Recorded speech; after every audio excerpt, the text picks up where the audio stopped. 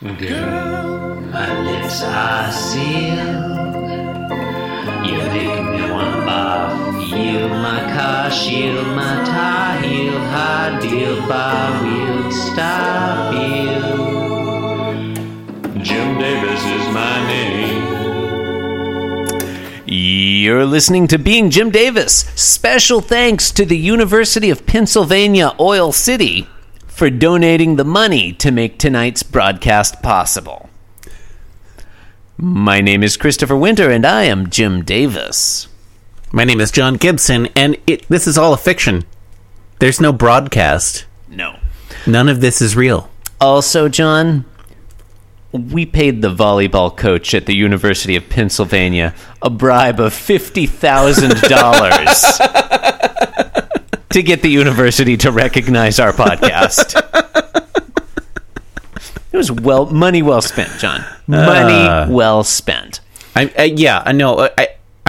glad that we paid for the true coat. Yeah. You got to pay for the undercoating. Okay. John, in case you're wondering what day today is and what we're doing, I wasn't. Shut up. Today is. I feel like you were. Today is Saturday. It's fine if you don't want to admit it. It's fine. I get that it's embarrassing. John, today is Saturday. I mean, there's a lot about what we're doing right now that's embarrassing. It's true. I wouldn't say that is one of... It's true. Please don't tell. Today is Saturday, January the 17th. Please do not share this. Please keep this a secret. You're listening to Being Jim Davis. Please do not recommend this podcast to anyone we know. Today is Saturday, January the 17th, 1981. Today we're reading the 944th ever Garfield. John, what happens in today's Garfield? It's a gross plus 800. That's how many Garfields we've got today.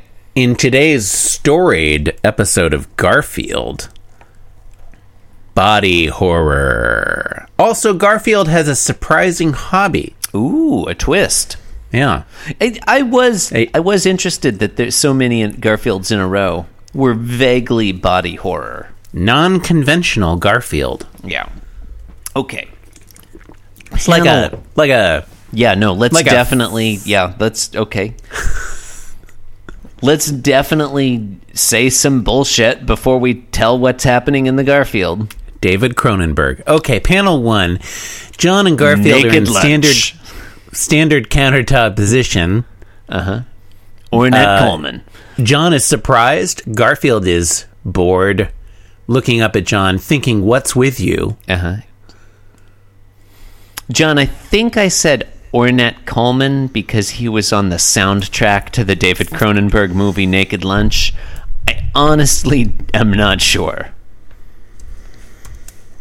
In the second panel, Garfield and John continue to be in standard countertop position. Yep. John is tilting his head forward. Garfield sitting up on his haunches like a boss. Oh, he is sitting the fuck on his haunches. Like a boss, John. Like a goddamn Bruce Springsteen. Only a cat version of Bruce Springsteen. Oh yeah, cat Bruce Springsteen. Yeah. He's got that little cat handkerchief hanging out the back pocket of his blue jeans. Yeah. Singing about how shitty America is, but like in a way that like makes people think that it's like, positive. Don't abbreviate the name. Say the full name. Cat Bruce Springsteen, cat version of Bruce Springsteen. John Arbuckle says, it's not a name, it's a title. Shut up. John Arbuckle says, wait, how is... Okay. What? John Arbuckle version of Bruce Springsteen? That's a name. That's a title. In some cultures, it's a name. How is that a name? Look, anything's a name if you name a thing that. No. Okay, if you name a baby, if we were interviewing Garfield on a cable news show, John, and there were a chyron that came up under him and it said Garfield, and then underneath that in slightly smaller type it said cat version of Bruce Springsteen, that would track. I mean, that's John, totally It's a John? title. John? It's a title. John? Also, he has an honorary doctorate from the University of UC Davis. John.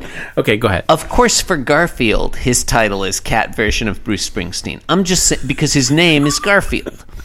I'm just saying, anything can be a name if you name someone that thing. If you have a baby, and you name the baby Cat version of Bruce Springsteen, that's his name.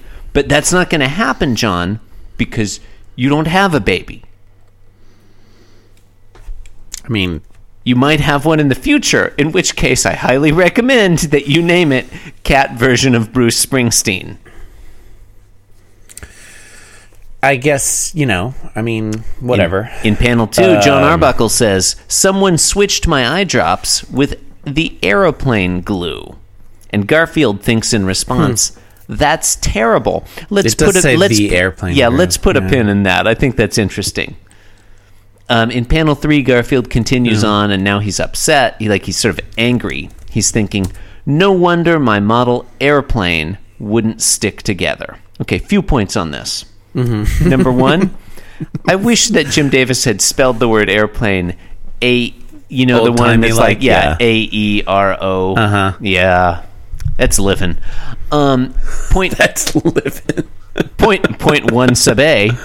Isn't it weird that the inventor of the Aerobee was also the inventor of the AeroPress? That blows my mind every time I think about it. I think that makes total sense. 2 brilliant fucking inventions. Probably the twin quasars of the modern era in terms of culture and shit. Twin quasars of the modern era? Like 2 shining beacons of, modern industrial, late 20th century achievement, Mm-hmm. Yeah, okay. No? You disagree. Okay, all right. They're fine. They're fine. They're both, look. They're both fine. One is a fabulous, you don't know what either of them are, do you? Fabulous toy. Uh-huh. / sporting good. I thought you were going to say fabulous toys / coffee maker, but okay. They're both basically toys for people who are so wealthy and so separated from the business of survival on this earth. I don't think that's true at all. Just seeking to distract themselves with a succession of ever more frivolous material objects and meaningless bullshit. Yeah, to distract them from the horror of life. In panel 3, Garfield thinks, no wonder my model airplane wouldn't stick together. Oh, I said that already. So, it's interesting. Oh, and he's making fists. Yeah. I really like or that, one fist at least. I really like that in panel 2, John Arbuckle specifies, someone switched my eye drops with the definite article, airplane glue, suggesting that he can tell from the feel of the glue on his eyeballs the eyeball which feel glue it is. Of the glue. Chris, I read this panel several times in preparation for today's episode because I do want to come to the podcast prepared. False. So I will occasionally read the strip as many as 2 times. Uh-huh. And every time I read it, once while we are recording, and then again. Well, I'm very efficient. I'll read it. During the wrap up of the previous day. Mm-hmm. I didn't notice the word "the" there, the first. Well, every time I read it until you read it out loud. Uh-huh. And then I had a moment of shock when I was like, "Oh yeah, it does say the airplane glue." It's interesting that he would say that. Mm-hmm. Garfield says that's terrible, but you think one thing about his saying that, and then you have an entirely different context, and that's where the humor comes from in the 3rd panel when you're like, oh, he thought it was terrible for a different reason. John, can I add one wrinkle to this strip before we close out? I'd like to add a wrinkle. You can. John, you probably are familiar with the term airplane glue as the glue used for model airplane kits. Yeah, model cement is how I would refer to it. I'm going to read you the top definition for airplane glue in www.urbandictionary.com. And John, this may blow your mind. Top definition, airplane glue. An adhesive used in attaching pieces of a scale model kit together. Example sentence, you've got a nice model there. All you need to get started is some paint and airplane glue and a well-ventilated workspace. Man, Chris, Urban Dictionary, really, you never know what you're going to... They've got their finger on the pulse of modern youth culture. Chris, I thought your example sentence was going to be, someone switched my eye drops with the airplane glue.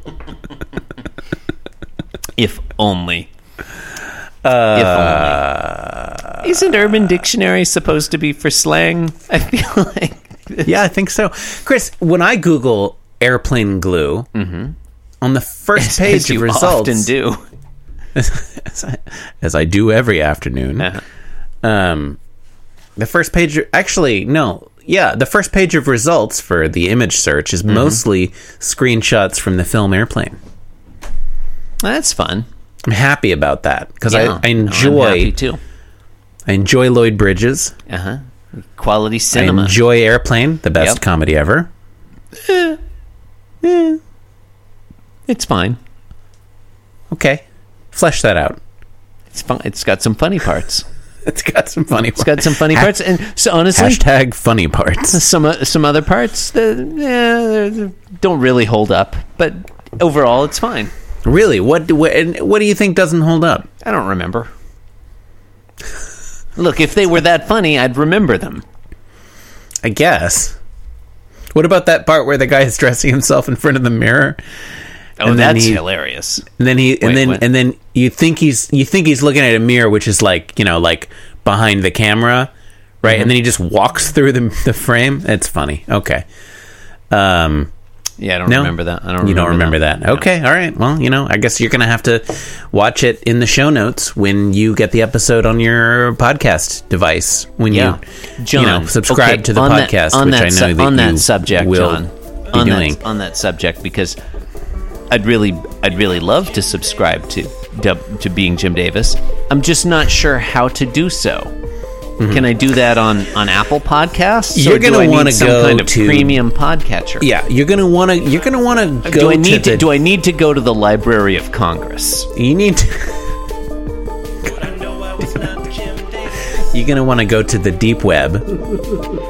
Go to www.thedeepweb.biz. What?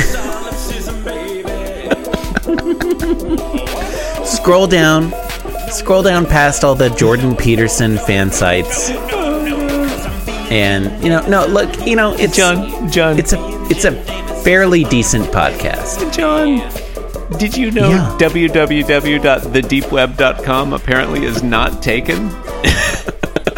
How can that not be taken? Maybe the dark web is taken. Thedarkweb.com.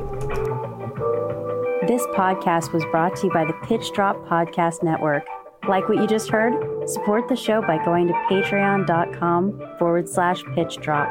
And while you're at it, check out pitchdrop.net for more of this and other shows.